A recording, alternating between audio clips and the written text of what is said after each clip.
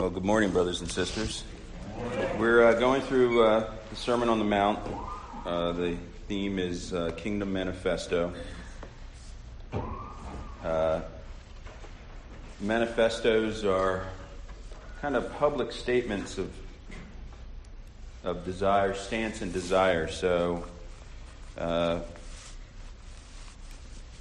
Fred rightly tagged this one, the Sermon on the Mount, being exactly that, a manifesto for those in Christ. But I'm forever stained, I don't know about you, Nat, ever since, I guess it was college when I first saw it. Whenever I come to the Sermon on the Mount, I'm stained by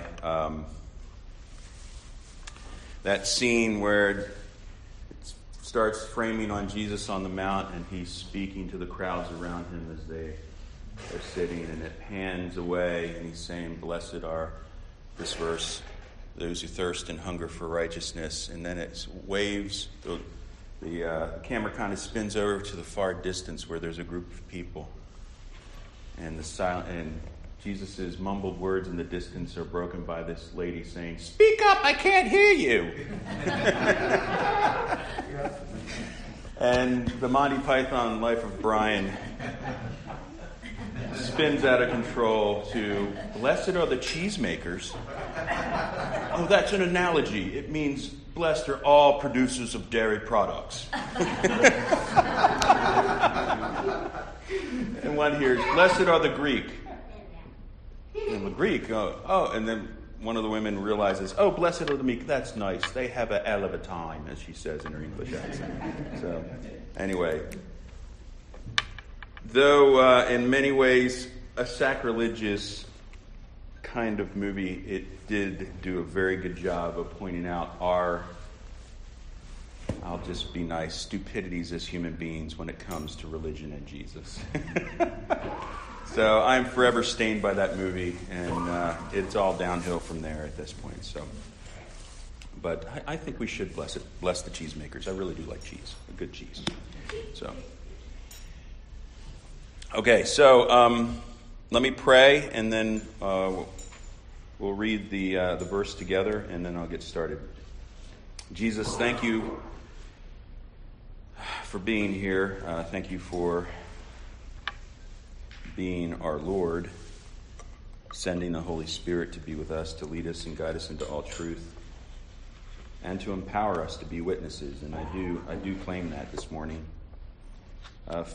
Feeling inadequate and unready, but you are always ready, you are always adequate. I pray that you would give us wisdom. Dear Spirit, guide us and show us what you would have us do from this verse. I pray this in Jesus' name. Amen. Okay, stand and read with me Matthew 5, verse 6, which says this: "Blessed are those who hunger and thirst for righteousness, for they shall be satisfied." You can be seated.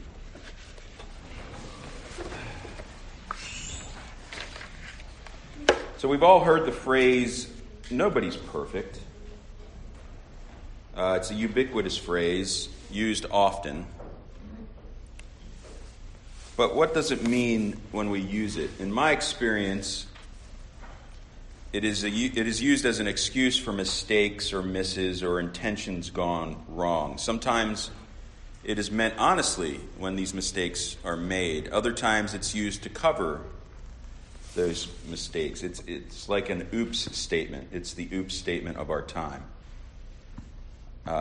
I know I've used this. Ask how many of you have used perhaps. Well, nobody's perfect. If you actually do an internet search for the phrase, you will see that this phrase has been used as a title for music and movies for multiple decades. I actually found a line that said it kind of grew out of the 1980s, which I'm not sure if that's completely true, but it made me go, man, I need to go back and research that phrase. Nobody's perfect. But songs, I even saw that Hannah Montana did a song called "Nobody's Perfect." So In the last decade or so, when I've heard that phrase used, I've thought to myself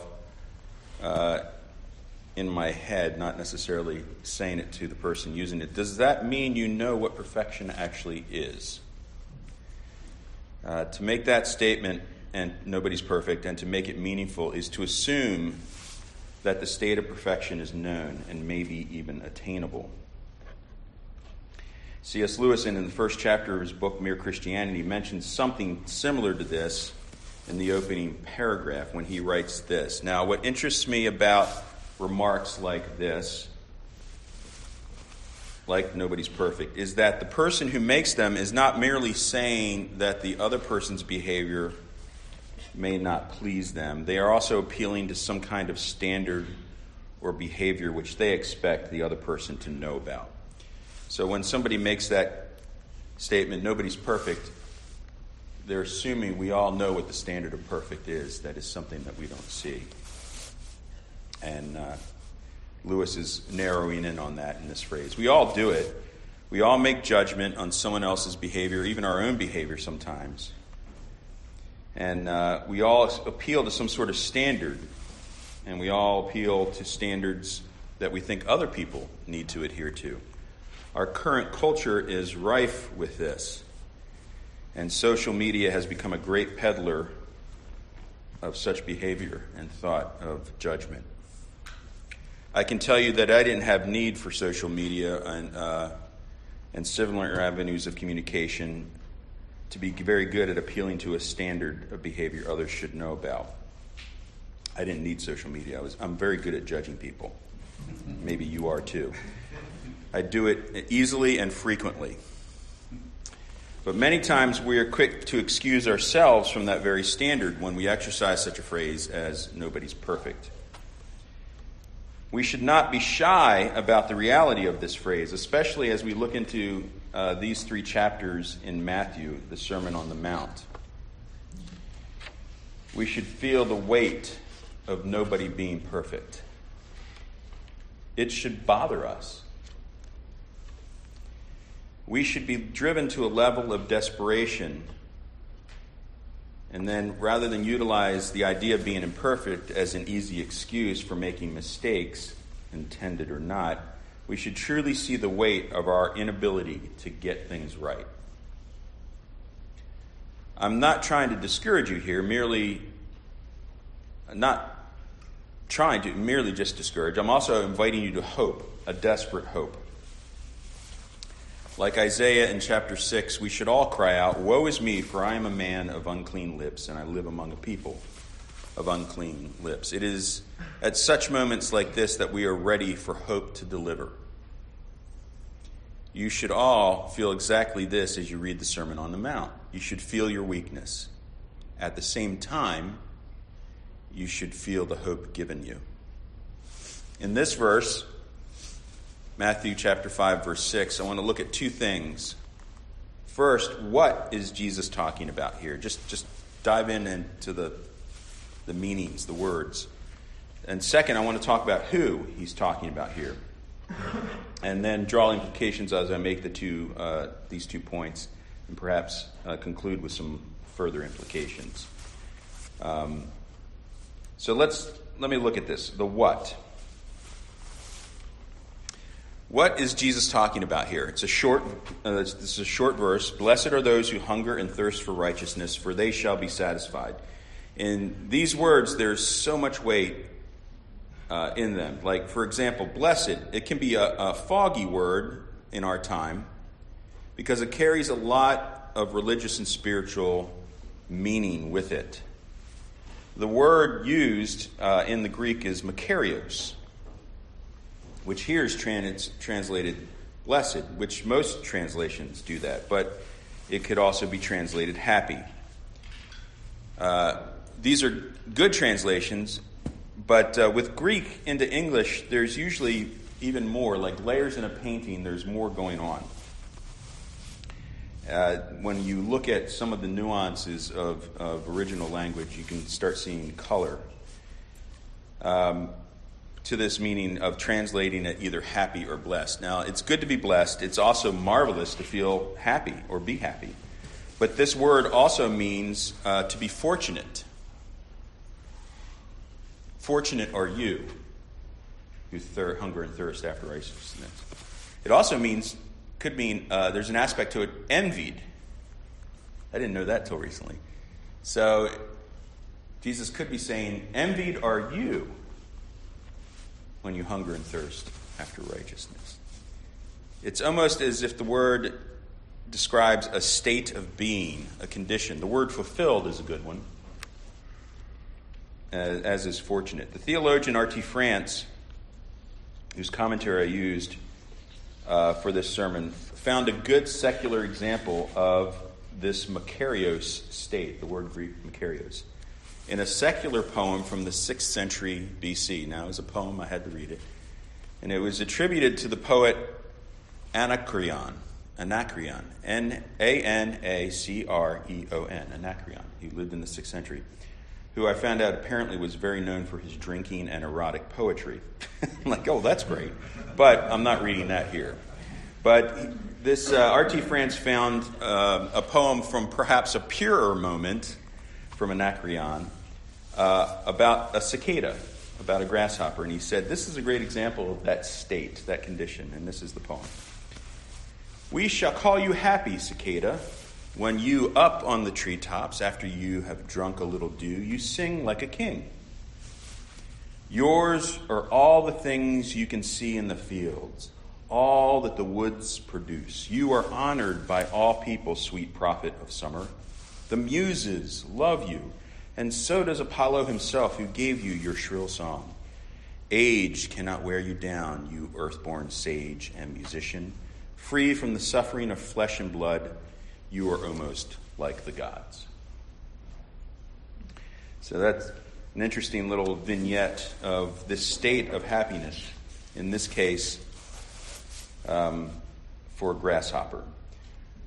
To be called this word blessed carries a tone much thicker than the way we define blessed today.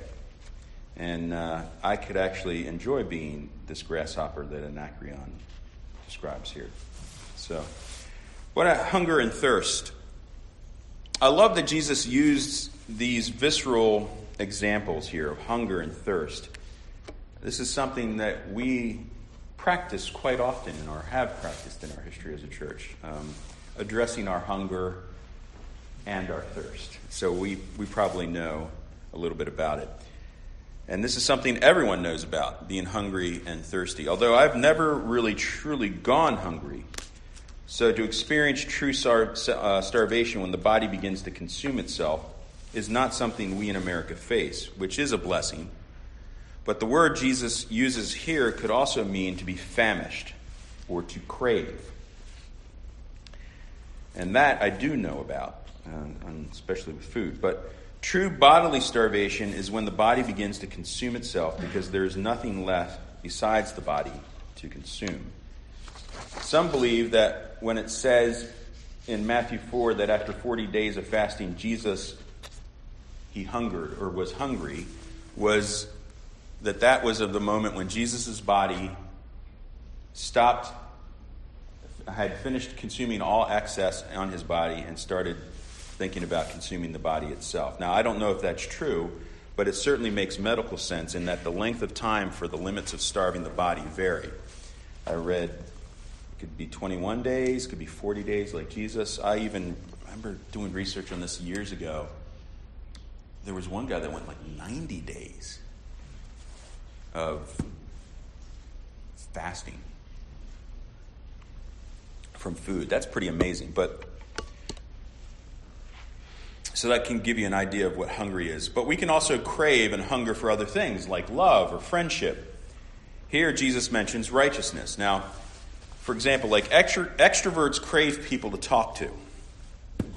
Introverts crave extroverts to find other people to talk to. When I've traveled away from my wife or she has traveled away from me, I find that my desire for her company grows. I crave it. Perhaps that's a little bit of what Jesus was getting at here. That feeling that sometimes in your soul or just outside, you feel it just sort of outside your body. I'm craving something, I want it. Now, as for thirst, when I was in high school during my summers working at an amusement park at the beach in Delaware, yes, I was a carny.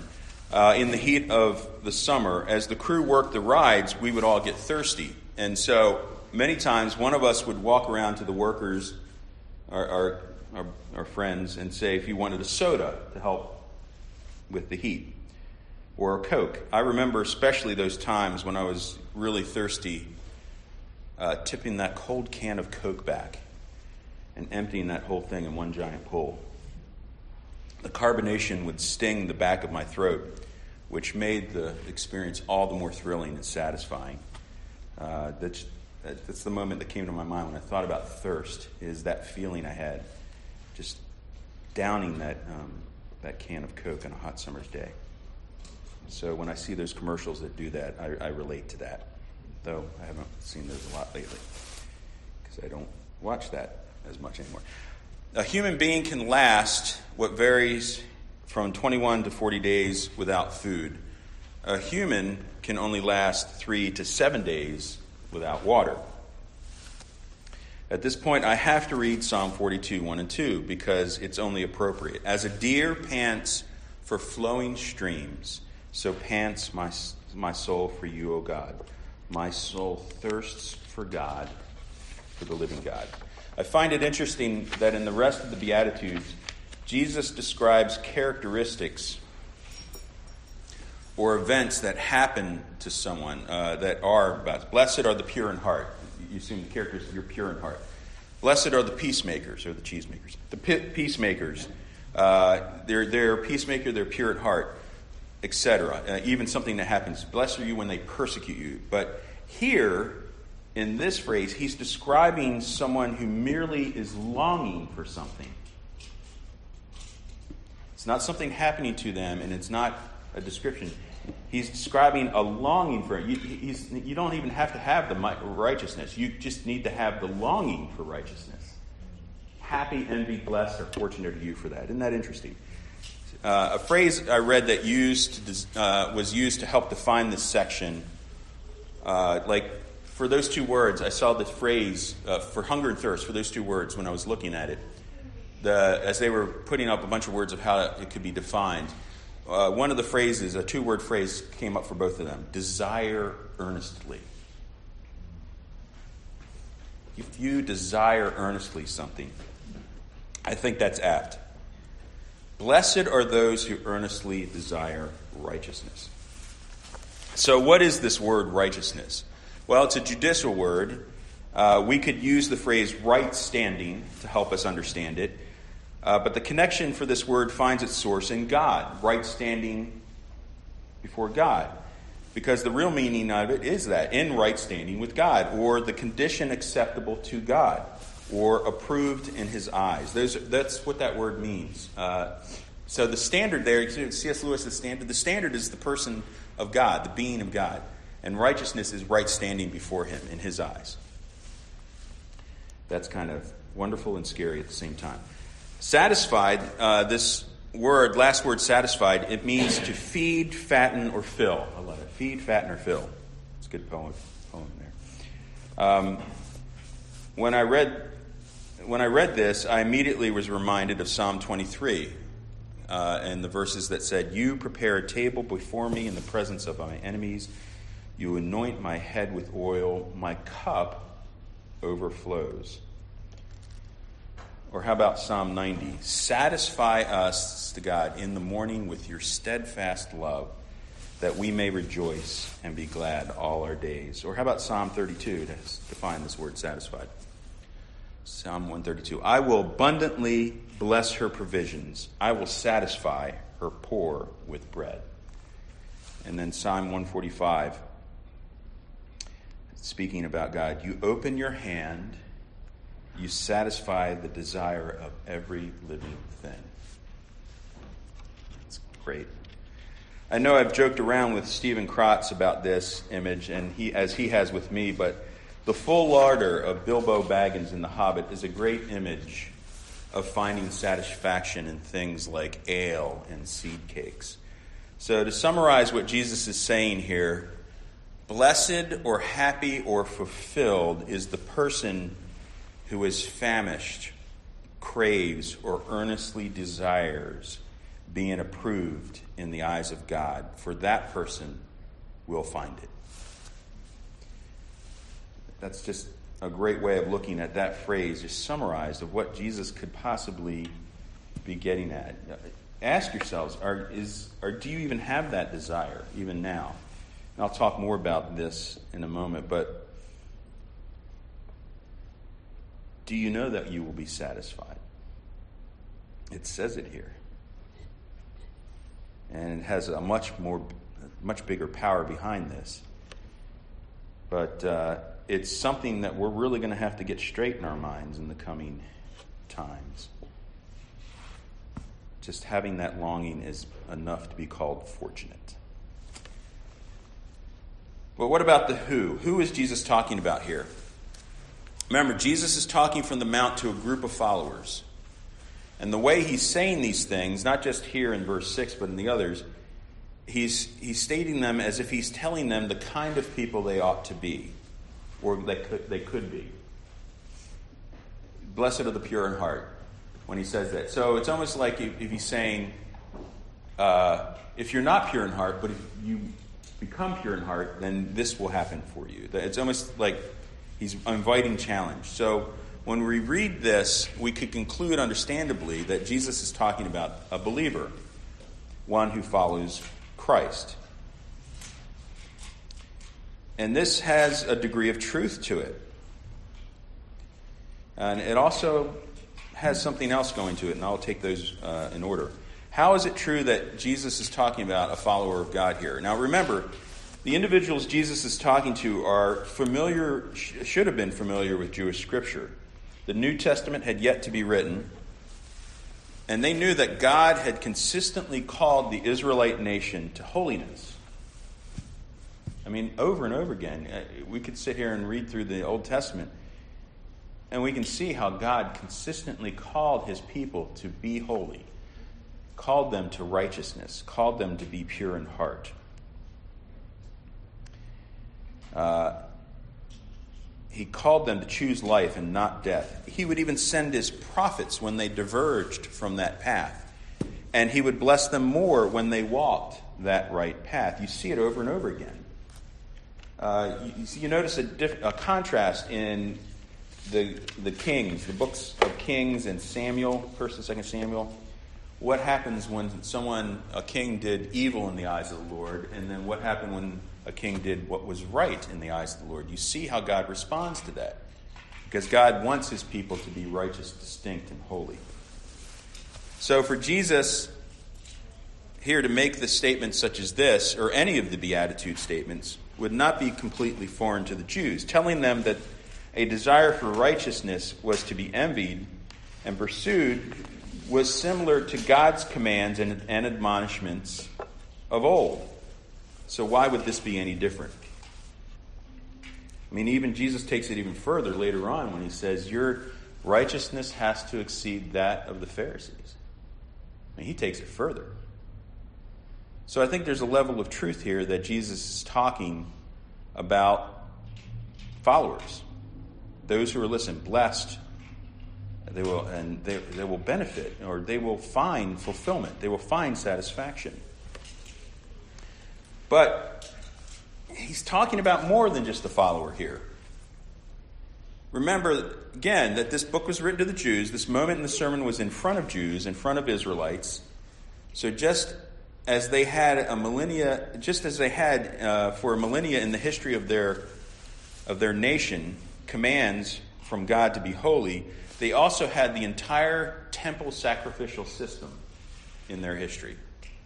Remember that was going on. As God was making these statements of commands of be holy like I'm holy, follow the righteous path. At the same time, what's going on over in the temple? They're sacrificing animals.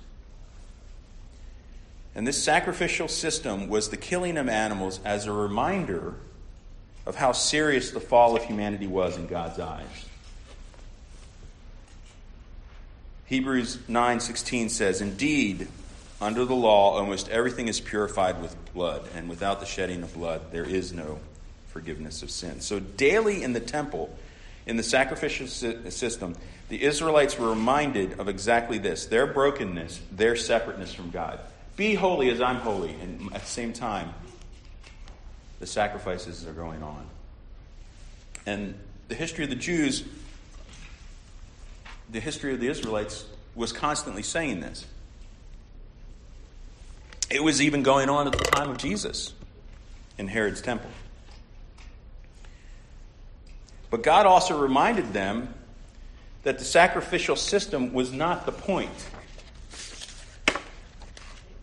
Psalm 51:16 said this, speaking of God, "For you will not delight in sacrifice, or I would give it. You will not be pleased with a burnt offering." In Ecclesiastes 9:2 and 3, talking about death here, and in ways talking about our separating, that it happens for everyone. Everyone experiences death. Everyone experiences sin. It says this in Ecclesiastes 9. "It is the same for all, since the same event happens to the righteous and the wicked, to the good and the evil, to the clean and the unclean, to him who sacrifices and him who does not sacrifice. As the good one is, so is the sinner. And he who swears is as he who shuns an oath. This is an evil in all that is done under the sun, that the same event happens to all." We are all under the penalty of death, spiritual and physical. That is the consequence of sin for all. Which is why God was calling us to holiness, because we weren't holy. He called the Jews and the Israelites to holiness, and they weren't holy.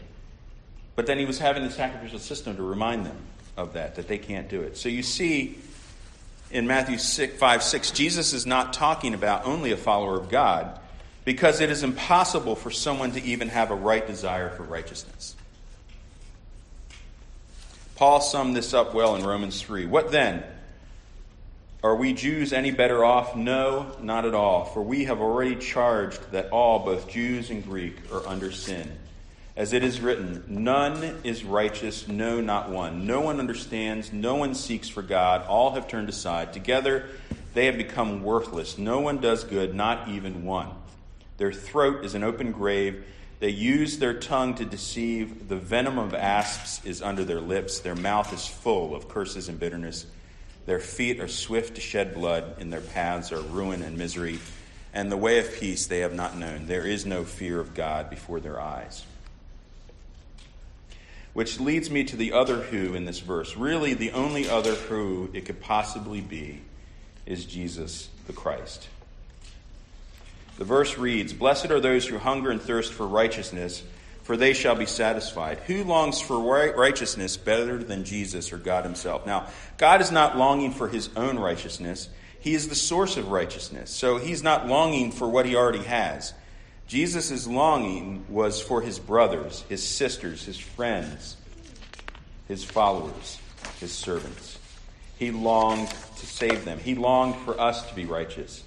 He hungered and thirsted for our righteousness. He longed to restore us to himself. If you doubt this, read Mark 14:35 and 36, and it says this about Jesus. "And going a little further, he fell on the ground and prayed that if it were possible, the hour might pass from him. And he said, Abba, Father, all things are possible from you. Remove this cup from me. Yet not what I will, but what you will." Jesus was asking for the restoration of us to himself in some other way here, if it was God's will.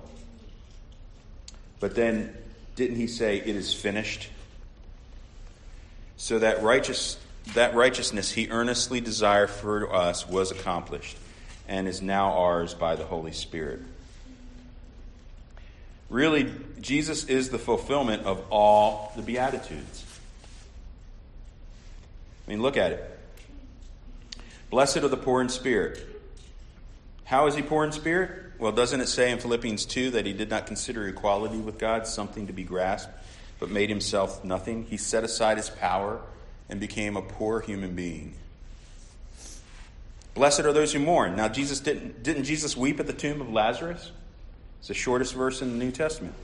He mourned his friend, but he also mourned that the power of death still prevailed, and he later defeated that. Blessed are the meek. Jesus certainly seemed to have been meek. I heard meekness could be defined as knowing you have the power to respond and prevail, but choosing not to do it. That's what meekness is. Does that remind you of anything? Reminds me of that verse. Could I not call legions of angels and they would come to me? And he didn't do that. Blessed are the merciful. Certainly Jesus was merciful. Neither do I condemn you. Go and sin no more. Blessed are the pure in heart. I'm not sure I could argue that Jesus had one iota of impurity in his heart. Blessed are the peacemakers. Jesus made ultimate peace between God and humanity. Blessed are those who persecuted you for righteousness' sake. Wasn't Jesus persecuted and subsequently crucified for who he was? He was righteous and we killed him for it. And then blessed are those who revile you and persecute you and utter all kinds of evil. This is just a restating of the previous one. So there it is, right there. Jesus is the answer. And all of this he accomplished for us. So, since Jesus has granted it to us, already given it to you, imputed, whatever theological or less theological word you want to use, should we stop hungering and thirsting after righteousness since it has been accomplished through Christ? Well, let the Apostle Paul answer that with Romans 6, 1 through 5. What shall we say then? Are we to continue to sin that grace may abound? By no means. How can we who died to sin still live in it? Do you not know that all of us who have been baptized into Christ Jesus were baptized into his death?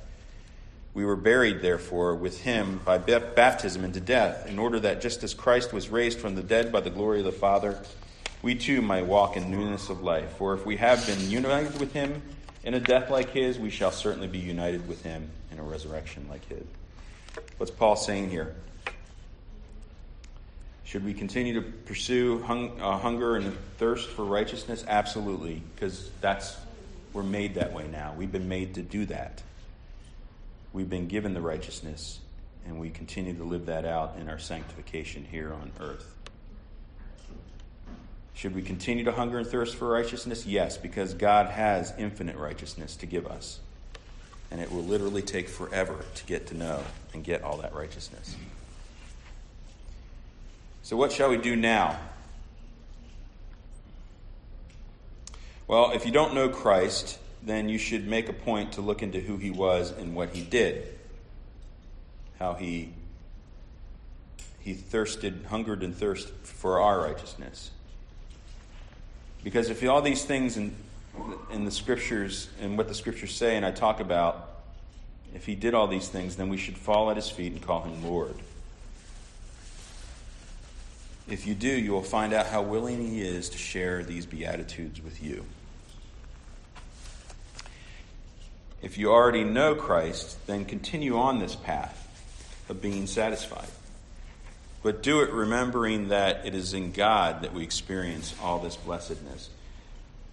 Isn't it fascinating that Jesus here, for righteousness, he uses the imagery of hunger and thirst?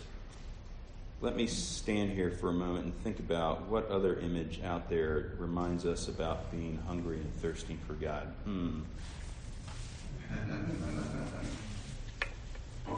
Do you think that's an accident? Maybe Jesus had that in his mind when he made this statement. He probably made it more than once to the disciples.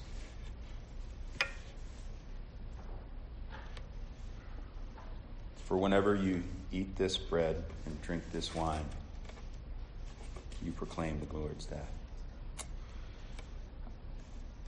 I would say, if you're not a believer, think about exactly that.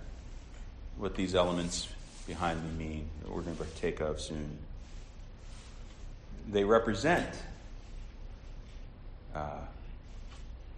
this life that Jesus lived, the death that he died, and the resurrection that he accomplished. If you're a brother and sister in Christ, as you approach it, exalt in that. This is an image of being satisfied. Hunger and thirst. And it represents that feast that Stephen and I often talk about in the coming feast. What's going to be on that table? Is it going to have barbecue on that thing? He certainly will have the best wine, because he won't need to serve bad wine, because bad wine won't exist on the feast table. But brothers and sisters, let us continue to hunger and thirst after righteousness, because we will be satisfied. Let me pray. Father, thanks for this time, the opportunity for us to just take some moments to